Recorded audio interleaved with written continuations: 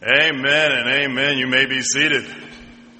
I bet you didn't think this service was going to be this interesting today, huh? But I was reminded looking at the candles as the lights went out of that great verse, the light shines in the darkness and the darkness has not overcome it. Amen. Let us be in attitude of prayer together. Eternal God, we do thank you for the gift of worship, worshiping your spirit and power that no darkness, no evil can ever overcome. And we are reminded of that especially today, Lord. You are the greatest power on earth, and your love is what sustains us and what drives us. And now, Lord, you have given me the amazing privilege and responsibility of preaching your word to these, my friends and your servants, Lord, a task always needs your strength in order to do. So, Lord, speak to me and through me in such a way that all of us do receive a word from you that will make a difference to our lives, because we're all searching for a word from you. It's in Christ's name we pray. Amen. Is your faith working for you?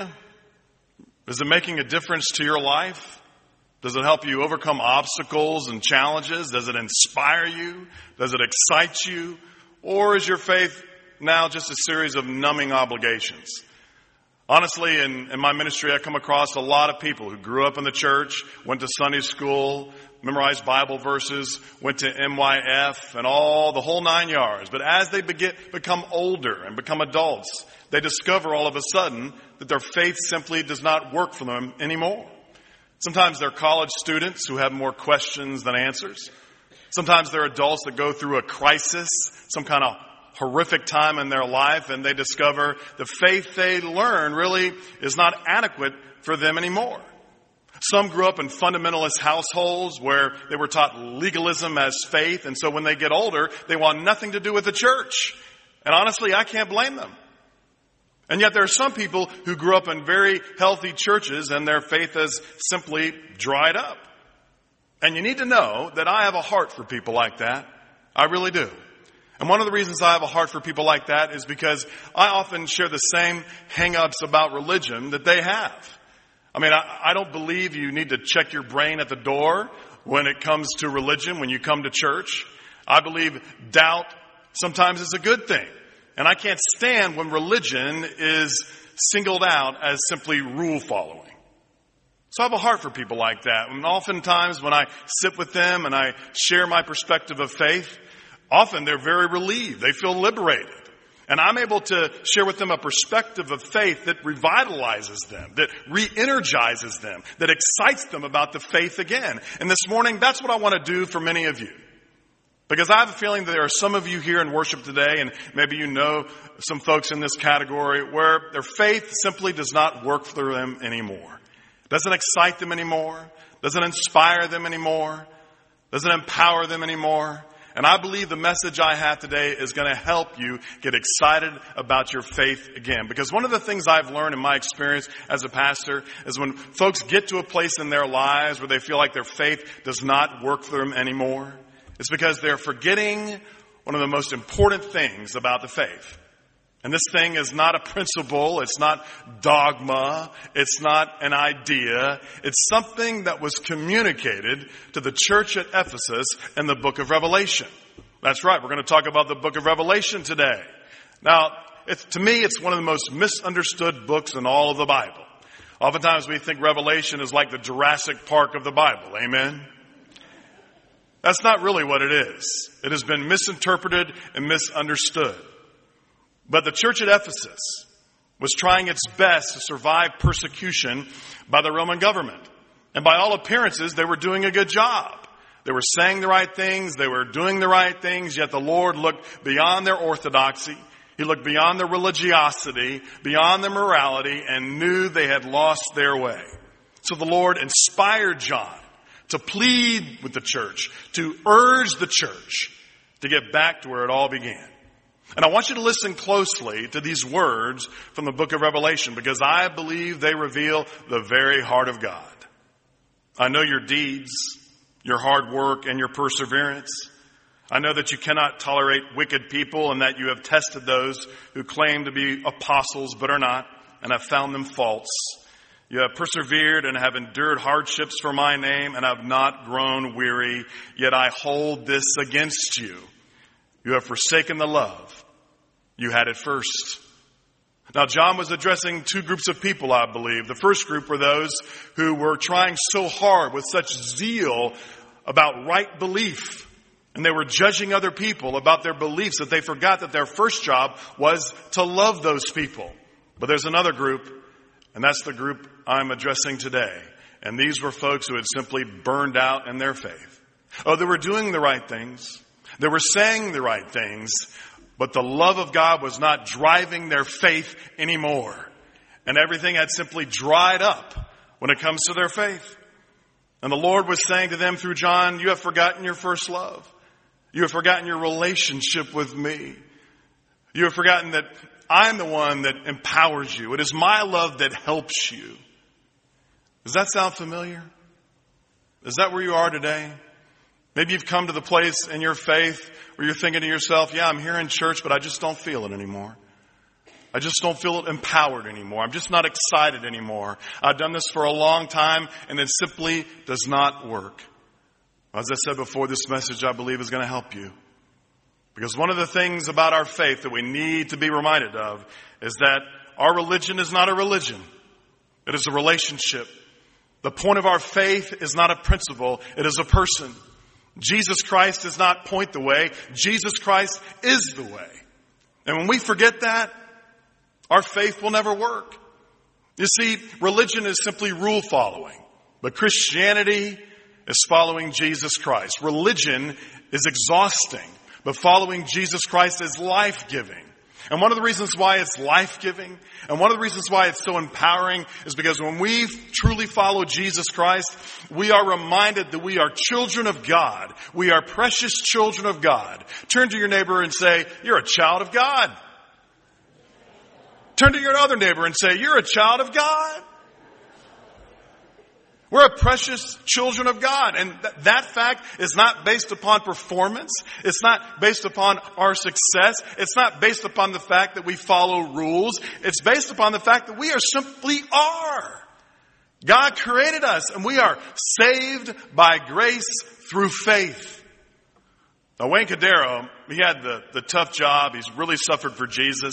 He had to serve a church in Hawaii. Really hard stuff, right?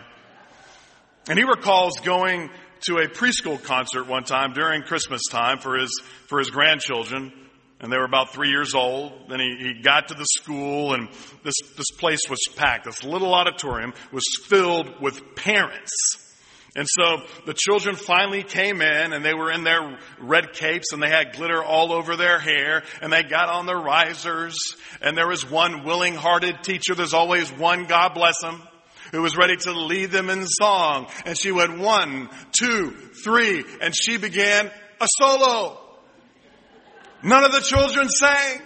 Guess what they did? Hi, Mommy! Hi, Daddy! Hi, Mommy! Hi, Daddy! It was chaos, formless and void. And when they finished, the parents rushed that stage like it was a Bon Jovi concert, taking pictures. Oh, did they take pictures? And Cordero says, when he was walking out of that concert and they were going to a reception area for refreshments, he thought to himself, they just gave a standing ovation to the worst concert I've ever seen in my life. They just screamed and yelled for the worst concert I had ever been to. But then he saw it. A dad picked up his little girl who was in the concert and said, sweetheart, I love you so much. I'm so proud of you.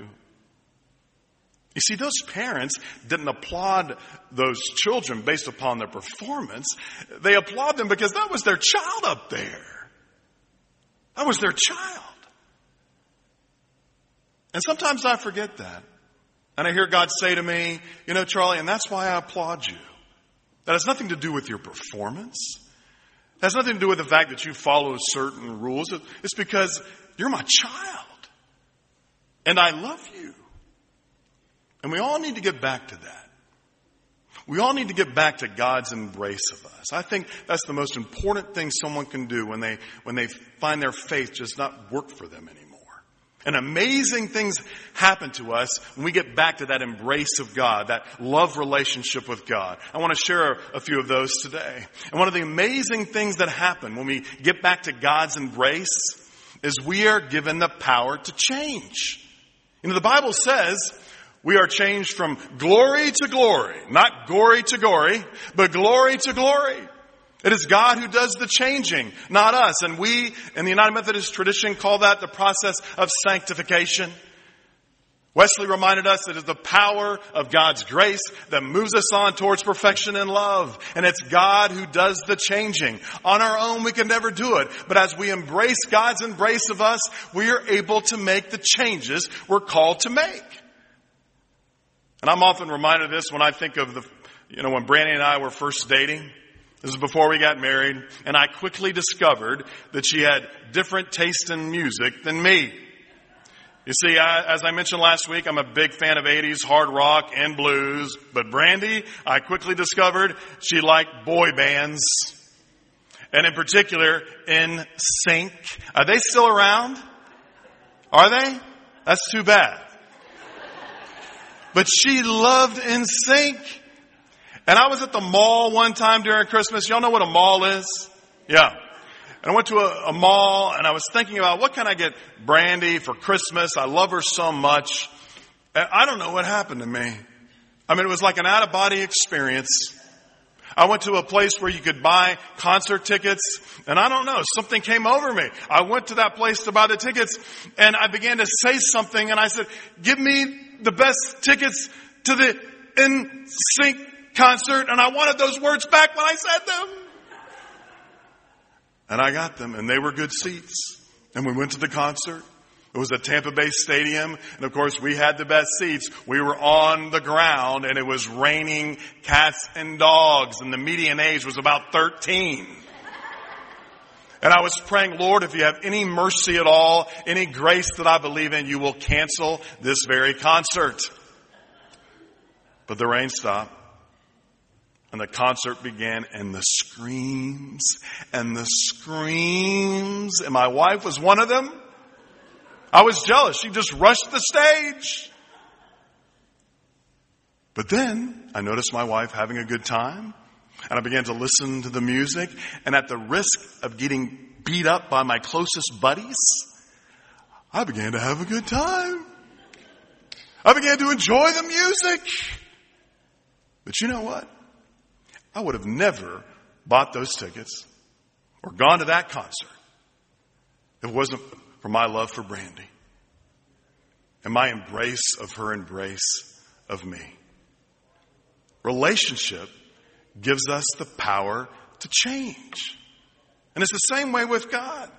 So often I forget that, and God says to me, Lord, I can't make this change in my life. You got to help me. And the Lord says, come back to me. Come back to my heart. Come back to my embrace, and I'll give you the power to change. You know, John 5:3 says this, and this is the love of God, that we keep His commandments, and His commandments are not burdensome. Why are they not burdensome? Because of the love relationship we have with God, and in His embrace and in His love. You see, love has what we like to call creative affinity, which means the more we love something, the more we become like that very thing we love. I mean, you ever seen older couples and they begin to look like each other as they get older? You know what I'm talking about? They look just like each other. And what is that? The love is forming them together. And it's the same way with our Lord and His amazing love for us. The more we embrace that love, the more we become like that love. Our love relationship with God gives us the power to change. But there's another thing that relationship does. That love relationship with God, when we're called back to it, gives us the power to forgive. I know forgiveness is hard. Resentment is a lot easier. And maybe today, if you feel stuck in your faith and you're just not growing, it might be because of resentment. There's nothing that kills faith more than resentment, because you know that old saying, resentment is like drinking poison expecting the other person to die. And maybe there's some of you here in worship and there are folks in your life that you resent. Someone said something to you or did something to you and you have always resented it and you've always said, I will never forgive them as long as I live. But I'll tell you this, you will never be free. You'll never find joy. You'll never grow in your faith until you can forgive them. Now it's hard. It's a process. I know. But isn't your faith and your soul worth it? Philip Yancey loves to tell that often quoted story about a father and son in Spain who had a fight, a bad fight. Awful things were said. The son was really upset. And so he left the father and went to Madrid. And the father was so apologetic. He was so upset about the fight. And he was rehearsing his apology speech when his son would return, but his son never returned. He waited and waited every day, but his son never returned. And so the father had a plan. He would go to Madrid to find his boy. And so when he got there, he got all these posters and put up these posters for his son. And he went to the newspaper office and took out a classified ad. And this is what the ad said. Dear Paco, my son, meet me in front of the newspaper office at noon tomorrow. All is forgiven. I love you, your father. Now, Paco is a common name in Spain, like Jim or John in America. And also, he signed it, your father. So at noon the next day, you know what happened? That Paco and that father, they were there to reconcile, but also there were over 800 Pacos standing outside that office, waiting to be forgiven and to reconcile. Is there someone in your life that you need to forgive? Is there some kind of resentment that is holding tight to you? I know it's hard. I get it. I mean, I've been at a place in my life where I didn't want to forgive someone. It just hurt me so bad. But you know what has helped me? I do something that really helps me in those moments. I sit down quietly somewhere and I imagine Jesus sitting with me. And I imagine Jesus taking my hand and saying, I know. And Jesus says to me, I imagine, not in a guilt-ridden way, he says, but Charlie, I have forgiven you so much. And he has. What's the Bible say? 1 John 4:19, we love because what? He first loved us. And in Luke 7, it says, he who has been forgiven much loves much. And I'm often reminded of that verse when I think about when I first moved to Johns Creek. And it was one of the first nights we were there. My sister Jill, who lives in Woodstock, Georgia, and her friend Bob, they came to see me in the church and wanted to go out to dinner. And so after I showed them the church, they said, well, where do you want to go to dinner? Well, I don't know. Where do you want to go? Ever have that fight? I don't know. Where do you want to go? I don't know. Where do you want to go? And so I thought to myself, you know what? I think there's a barbecue place that's supposed to open up soon. But I don't know if it's open. So we drove down the street and there was that barbecue place and the place was packed. There were all these cars. I said, they're open, let's go. And so we went inside and there was a hostess with a clipboard and she said, are you registered? I said, registered for what? Well, sir, this is a special VIP event. It's a soft opening just for special guests of the owner. And I said, well, in that case, I'm Charley Reeb, the new mayor of Johns Creek. Nice to meet you. I said, just kidding. But she said, it was just great. She goes, I tell you what, just go on in. Just go on in. Yeah. Must have been my red hair. And then we were met with another hostess with a big smile. And she said, here are coupons for you. You can use the next time. But everything you order tonight is on the house. Oh my gosh, we had come to the right place. And so we ordered everything under the sun. We ate like we were committing a crime. We ate everything we could imagine. It was like we were dining and dashing. I'd never done that before, but it felt like it. At the end of our meal, we said to the manager, can we tip? No, don't worry. It's part of their paycheck. And we got into the parking lot and we're high-fiving each other. This is great. This is wonderful. Isn't this great? But what if I had done this? What if I had turned to my sister Jill and her friend Bob and said, This is my idea. So I want you to go back into that restaurant, tally up all the things you ate, and give that money to me. You owe me that. Are you kidding? We had all received grace that day. Grace upon grace. And for me to do that would have betrayed the very grace that we had received. Our love relationship with God gives us the power to change, and it gives us the power to forgive. But there is another thing it does, and maybe there are some of you in worship today that came for this very word. And that is, our love relationship with God gives us power over fear. I don't know what you're afraid of, but I know that many of us bring in our fears today. In fact, maybe it's the fear in your life that is keeping you from growing in your faith. I don't know what it is, but I do know this. The love of God is greater than fear. Because the Bible says, perfect love casts out fear. And I'll tell you this, as sure as I stand here and preach to you, whenever I'm afraid, and when I've been afraid in my life, there has been one text of Scripture I've relied upon over and over again. It has gotten me through more times. It is Romans 8. What shall separate us from the love of Christ? Will hardship or distress or persecution or famine or nakedness or peril or sword? No, the greatest no in the Bible. For I am convinced, Paul said, I am absolutely persuaded that there is nothing that can ever separate us from the love of God in Jesus Christ. There is nothing. My son Paul reminds me of this. He's afraid of storms. Well, I'm afraid of them too, but he's afraid of them. And one time recently, there was a bad storm, thunderstorm. It was lightning. And I was laying on the couch, and he ran to me all scared, and he was shivering. He said, hold me, Daddy, hold me, Daddy, hold me, Daddy, hold me, Daddy. I'm scared. And I held him. And after a minute or two, he stopped shaking. I said, Paul, are you still scared? He said, no, Daddy, you're here. You're with me.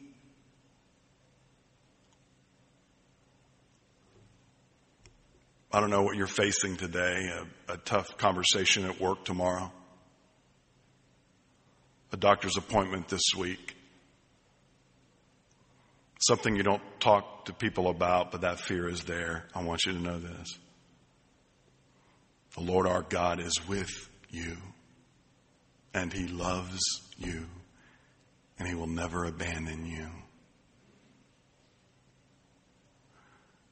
Our love relationship with God gives us the power to change. It gives us the power to forgive. And it truly gives us the power over fear. And this I know, for the Bible tells me so. Let's pray. Eternal God, draw us back to your love, not dogma, not right belief, not a particular interpretation, but your love for us and our love for you. Because we know when we finally get back to that is when we find inspiration and the strength we need. It's in Christ's name we pray. Amen. Amen. Thank you so much for worshiping with us this morning. Hope it's been a time of inspiration and meaning for you as we celebrate the love of our God. Receive this benediction. And now may that love of God and Christ Jesus be with all of us. And the guidance and the Holy Spirit fall fresh upon us. And the faith and fellowship of all true disciples of Jesus Christ go with us and sustain us both now and forevermore. Amen.